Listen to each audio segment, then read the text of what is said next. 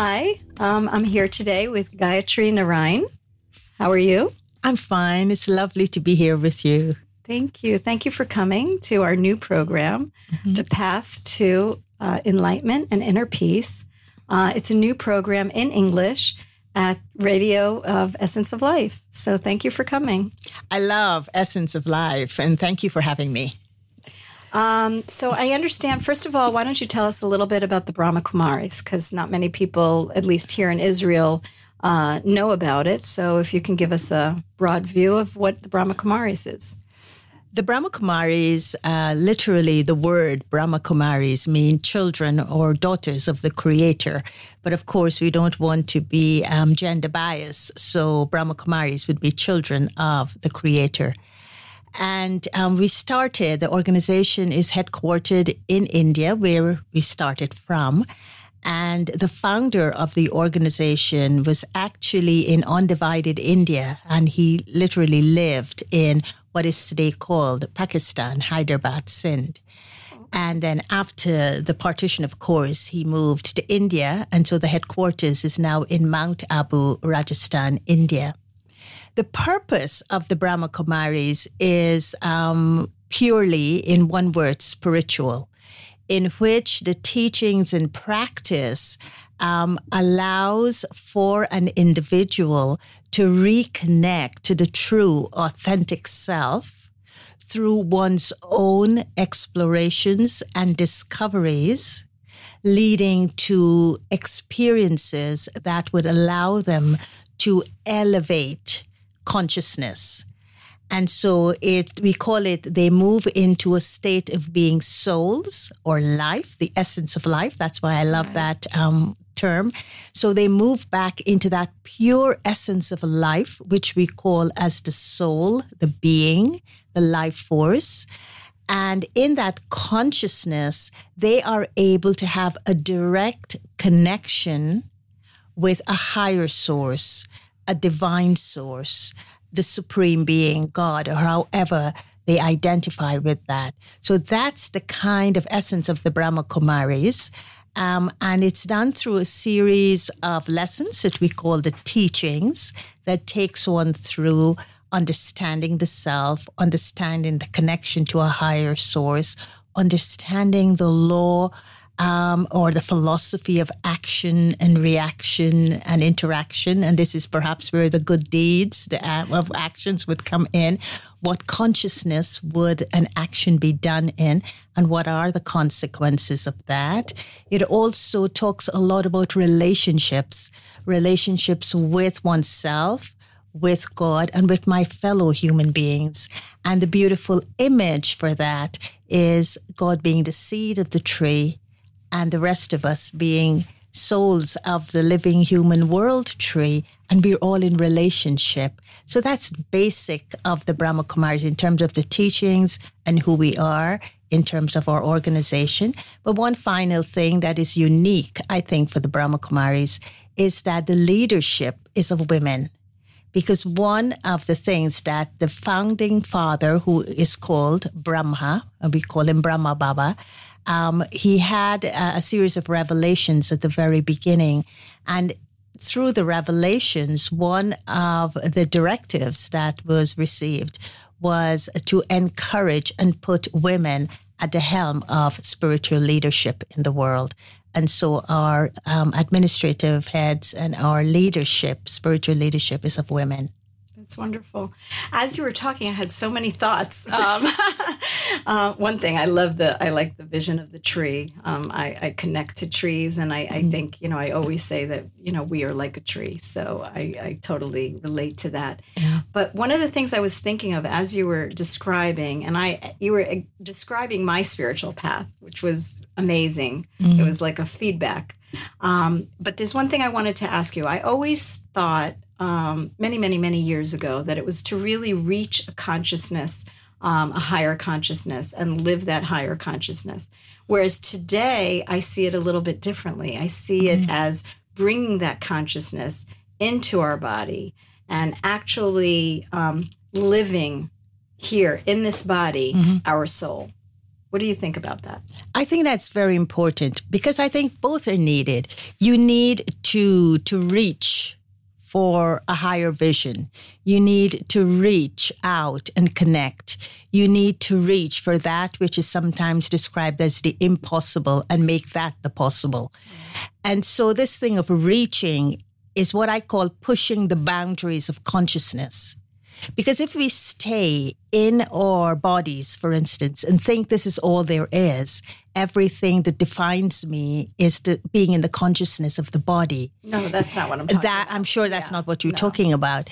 But then if on the other hand, I say that consciousness is to leave the body, leave the reality of this world, leave the reality of what exists in terms of my everyday interactions, then that's a route of escape. I'm taking an escape route.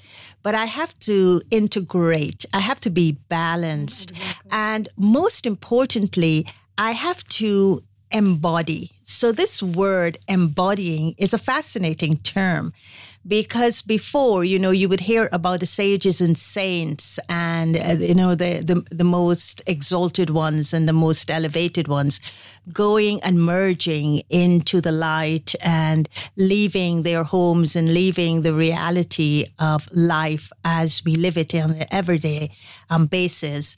And that is what I call reaching out to such an extent that they forgot an aspect of life and of living. But for me, pure spirituality and living in a consciousness that would harmonize, living in a consciousness that would integrate, living in a consciousness that would align, requires of us to look at how we elevate ourselves at the consciousness level, but how do we embody this consciousness that would create a transformative impact on our being, on our becoming, and on our doing. Exactly. And so, and in our day-to-day action. So we're embodying it. How do I allow my eyes to see differently from spiritual insight? How do I allow my ears to listen compassionately to what is happening in the world and in people's lives around me? How do I taste? And now, taste is a very interesting thing because now taste is not just what gives me pleasure and satisfy me, but how do I embody a kind of value that would allow me to be a better person. And so that's why people are moving toward plant-based diets. Right. How do I be in more harmony with that, with the earth, which I can give respect to and not just consume and not just abuse for my own survival.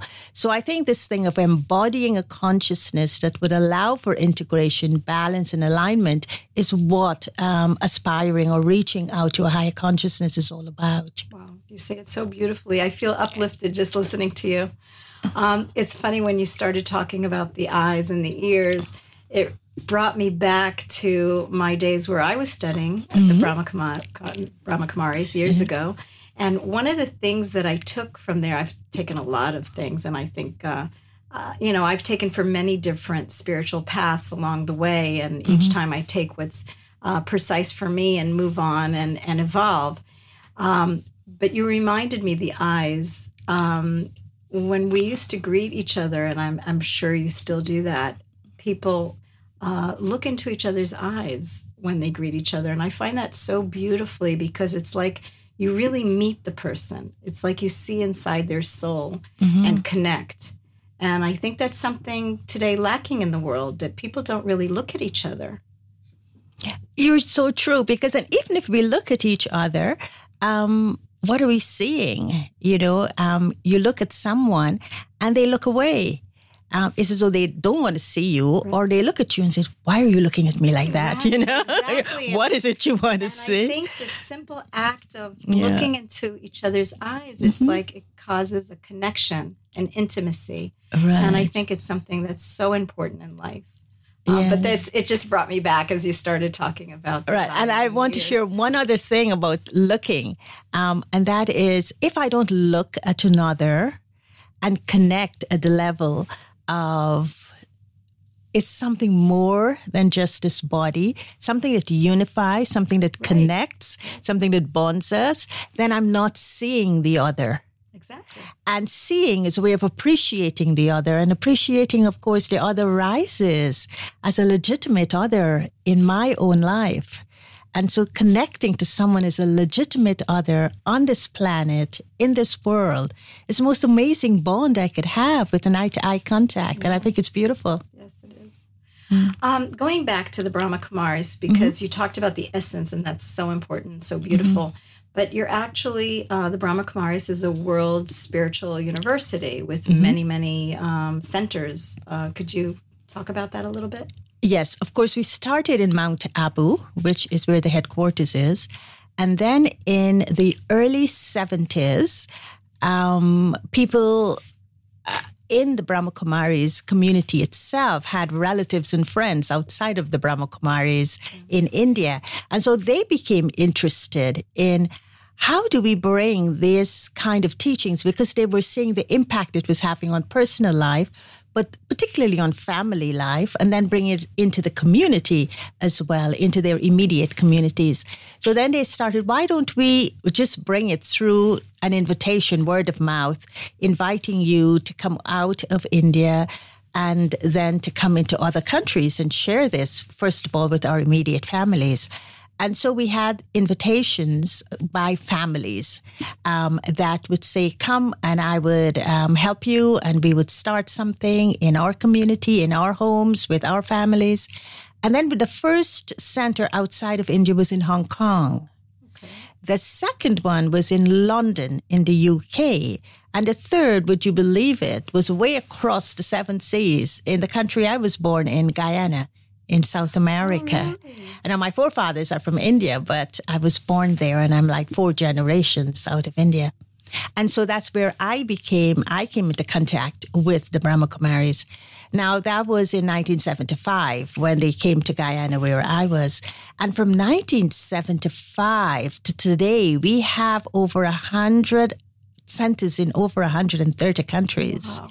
And so it has spread, but actually the seed of spreading was amazing, because it was just from individuals saying, I would like to bring this to my community, and that's how it started. In 1980, we became affiliated to the United Nations in New York. I was visiting New York, and the center had just begun in New York, and I was asked, would you like to just volunteer for a few months? And I said, I only have 3 months. And so I could volunteer with you for the next 3 months as far as my visa would allow. And as they said, the 3 months never came to an end, because I'm still living in New York. I'll get to the UN in a minute. I would like to talk to you about that. And then, of course, we got affiliated to the UN. And then it started spreading. Because my first meeting with the Brahma Kumaris, believe it or not, was in Miami. Mm-hmm. I was invited, when you talk about families, I was invited to a family's home. It's a very famous family, so I won't talk about who they are, but, several siblings and wives and the kids. And I was invited to a meeting at their home. And that was my first encounter or relationship. Mm-hmm. And then again, when I came to Israel and met Sharana and the center here in Israel. Mm-hmm. So, and I've also been to Oxford in England.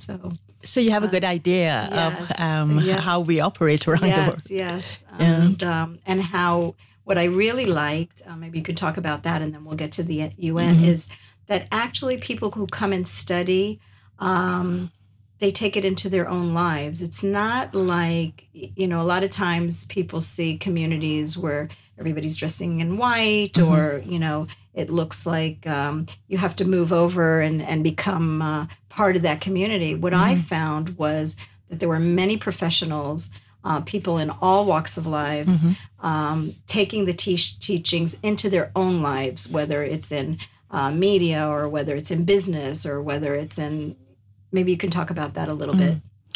Definitely what you're saying is the case, because within the first understanding of the individual, which we would call the first lesson of understanding who I am, the amazing feature about that is that every individual being is unique. Right.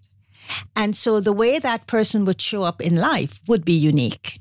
And that's the aspect that allows us to have acceptance.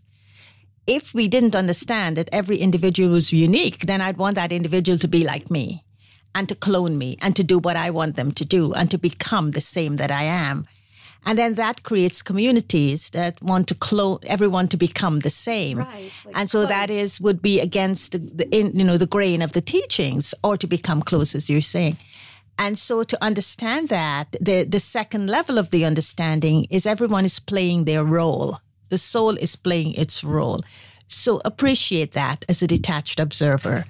And try not to control it. But if you're a parent, you'll try to facilitate the growth of the child. But the child has to flourish in their own unique personality, as it were. It sounds like you're talking about essence of life. Yes, that is the essence of life. I mean, that's universally. Our organization, the essence of life, says exactly the same thing. And so as the individual comes, and it's very much an individual kind of connection to the teachings first, and then you would bring it into your family, but you would bring it with the principles, not to drop the control factor, to drop the wanting to others to be the sameness factor, to drop the us and them factor. We belong to a certain clan and we're different from others, but to look for connections, to look for that which would open wider horizons in seeing people's lives, and to look for that which connects.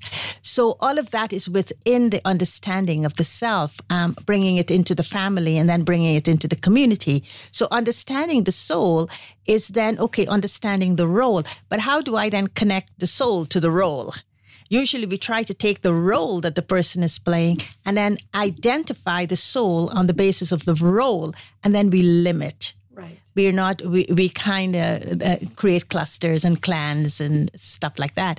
But then if I connect the soul, the essence of life, to the role that is being played, then there's a universality that is being experienced. And then there is allow everyone to be themselves, allow them to be who they are, allow them to show their unique nature and their unique being to the world.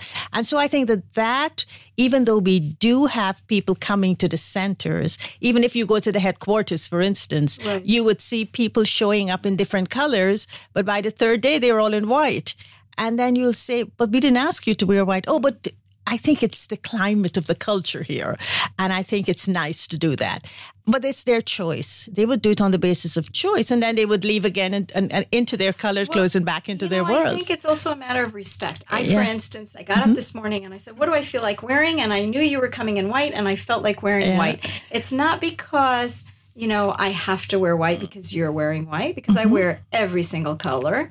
But I think it's like celebrating with who you're meeting with. In other words, like when I would go to somewhere religious, and I would dress appropriately. I think it's a matter of respect as well. And choice. And that's the deepest form of respect. Yes. When I take my choices or make my choices on the basis of a respect that I feel. Exactly. Yeah, so that's how we are in that way. And so we allow people to embody, I come back to that word embody, to embody the truth of their authentic self as spiritual beings while living their lives in the way they're most comfortable living their lives. So the teachings, is it through meditation? The teachings were revealed knowledge that our founder had. And so there's as I said, there are lessons that embody the teachings. But the teachings are going to remain as teachings, a theoretical framework, if I don't do the meditation part of it. So the meditation part of it allows me to bring the teaching to the level of experience. And then we use the word inculcate, to allow the experience to mold and shape my being in a way that reconnects me to really who I am. My true self. And then to allow that to get manifested through my awareness, my attitude, my behavior, my insight vision, my perception, and then into my action. So let's go back to the UN. You are a representative. What does that mean?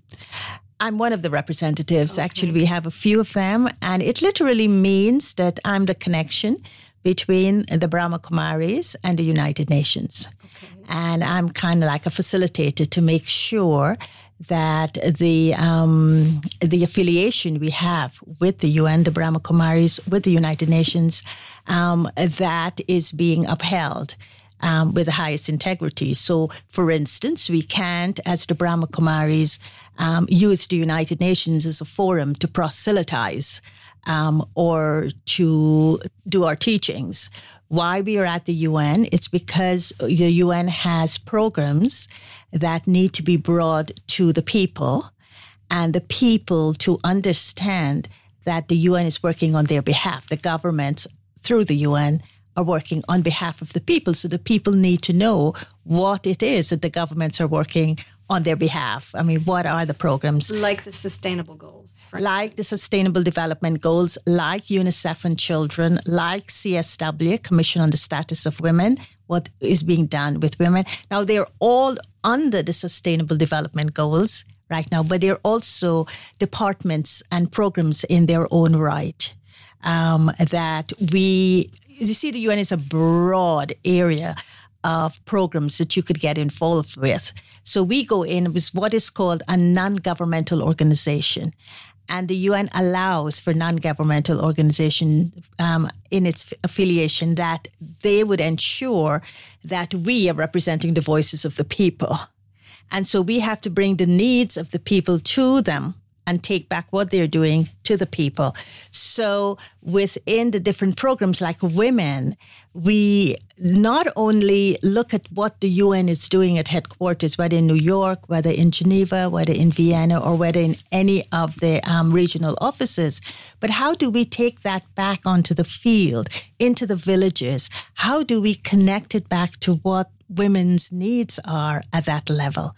And then when they have their annual conferences, how do we bring back the women's voices from the field into the Commission on the Status of Women at the UN? How do we bring that and let the governments here and let the UN here? So that's the role we play. It's more like a bridge, I would call it. I'm interested to know spiritually your outlook on women, because my feeling, and a lot of times, I've been in business for many, many years, and I would always encourage having women on the board of directors and in management. And people always said that I was, pro-women, and I would always say I'm pro-balance. Yeah. I think it's very important, that, men are unique in their way and women are unique in their way, and that we complement each other. We all have feminine and masculine energy within us. And I think it's important to have that balance. How do you see that?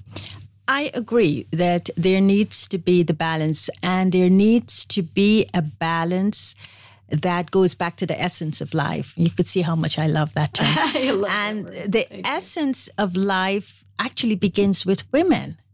Because when you look at birth, the whole process of giving birth is with a woman. It's with her body. It's with sustaining that umbilical cord, connecting her to that fetus, sustaining the fetus, the child being born, and the nurturing and everything happens. But you still can't do it without the man. You can't do it initially without the man, right. But I'm talking about the process thereafter. Okay. Thereafter. Of course, the man is very important. I'm not anti-man here, but I'm talking about a process that is pivotal and rests heavily on the woman. Okay. And that is the woman of once conception starts, the responsibility that that woman would have thereon with that child. And so that for me is what the Sustainable Development Goals is all about. It's that, something is created, something gets its inception and early childhood development.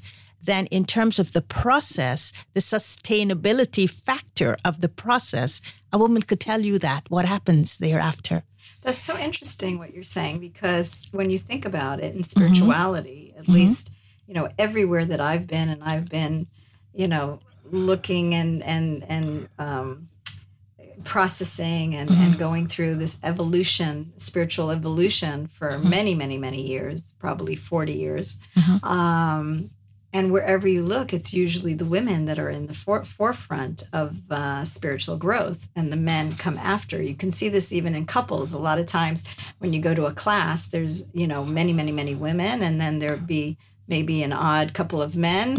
And so it's interesting. As you're telling me this, it sounds almost like, the manifestation of it, as well as women going through this spiritual process first, and then the men coming along. Yes, and this is why right now at a place like the UN, the women have to come, and I'm talking here balance the equation that's happening there.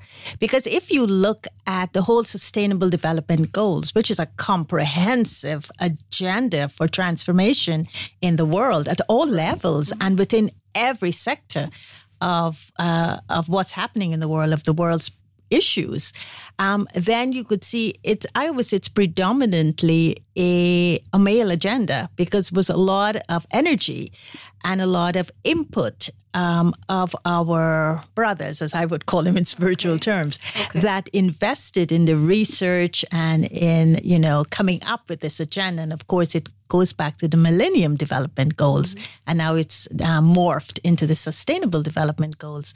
And so now, in its implementation, to make it happen, I think this is where the balance of women is very important.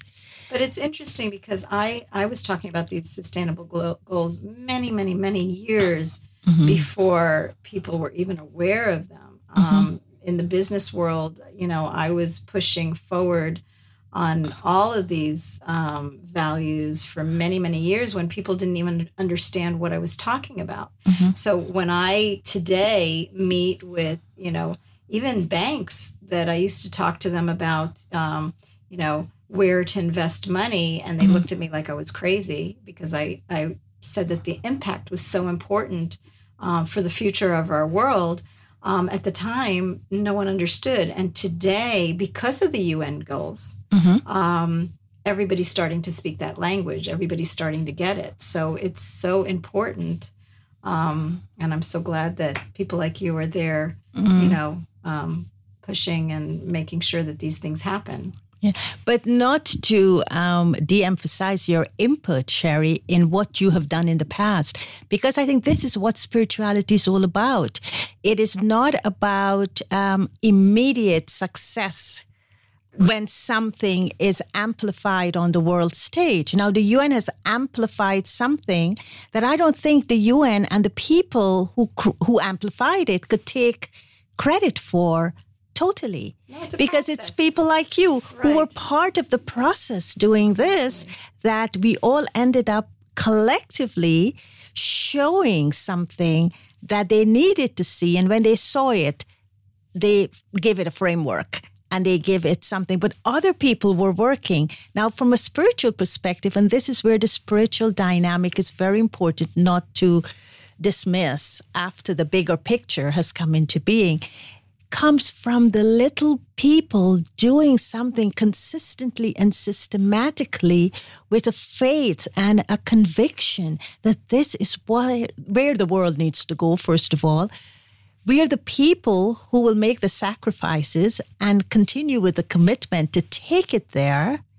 And when it becomes a reality in terms of a physical reality, we will continue to sustain it. We may never be acknowledged as one of the ones who put the drop or did that good deed of being part of it, but that's irrelevant. That's totally irrelevant. And I think everyone has the role to play. Of course. And for me, the biggest thing is for people to know that it's possible. Yes. It's possible to create this positive change. They just need to visualize it, see it, have the will to do something about it. And anything's possible. Right, and to continue with the Good Deeds Day, Yes, thank dedicated you. to sustainable development goals. Before we came online, the Good Deeds Day is starting in India. So good luck to India and Good Deeds Day this next and maybe we can connect it to the sustainable development goals, because that's so beautiful. A Good Deeds Day for SDGs. That would be wonderful. Thank you so much for coming to our show. And it was so nice to meet you. Thank you, Shari. And a lot of good luck to all of us, to you and to the Brahma Kumaris and to all of us. Thank you.